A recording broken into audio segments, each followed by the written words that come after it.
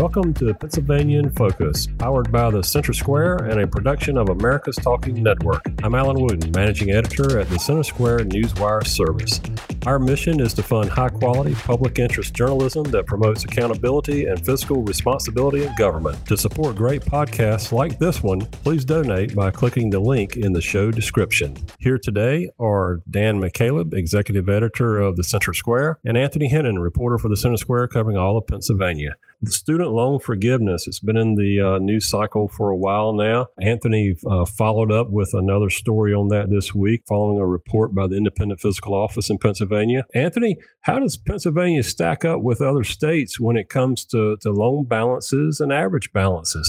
Pennsylvania is one of the states that has a higher than average loan balance. When you look at it, it ranks sixth overall in total loan balances.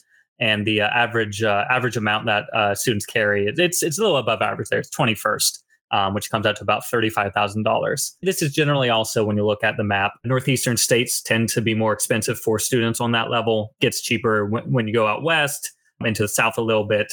But yeah, looking at the report here, this is about 2 million Pennsylvanians have some level of student loan debt, either recent students or maybe graduated 10, 20, 25 years ago.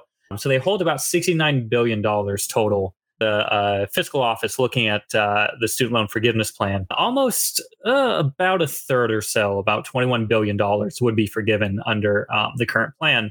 And then another about almost $2 billion would be forgiven through income-driven repayment programs, which is when students, basically your payments are tied to your income. And then after about 25 years or so, the rest of the outstanding loan is then forgiven.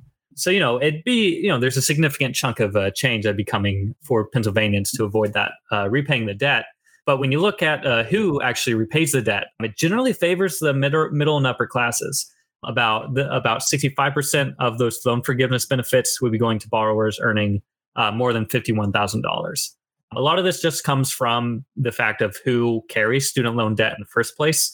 It tends to be people go on to medical school, to law school, to graduate school, and those people tend to have higher incomes in the future.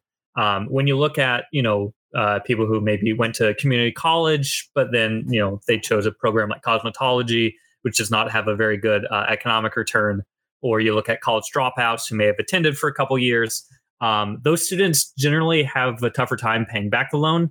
But they also generally take on less debt simply because they're in college for less time. So that's when you look at student loan defaults. Most of that defaulting is not coming on loan balances of $30,000, $40,000, $50,000.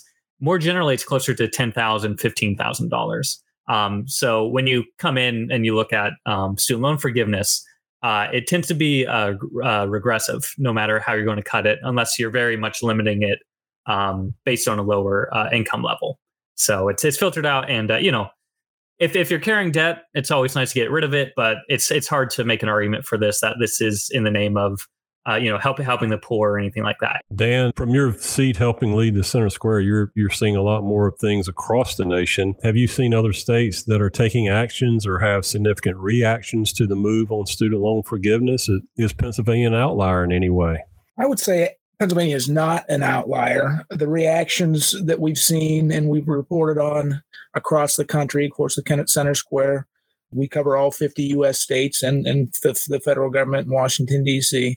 As we've done reaction stories, they've been very similar to what we've seen in Pennsylvania, and the outcomes are very similar as to what we've seen in Pennsylvania. The student loan forgiveness predominantly benefits the middle and upper classes, and a lot of that has to do with lower income families generally or often aren't able to set aside money to go to college. So if they have a child that's going to go to college, they're going to have to borrow all of it. So in many instances, they just don't send their children to college.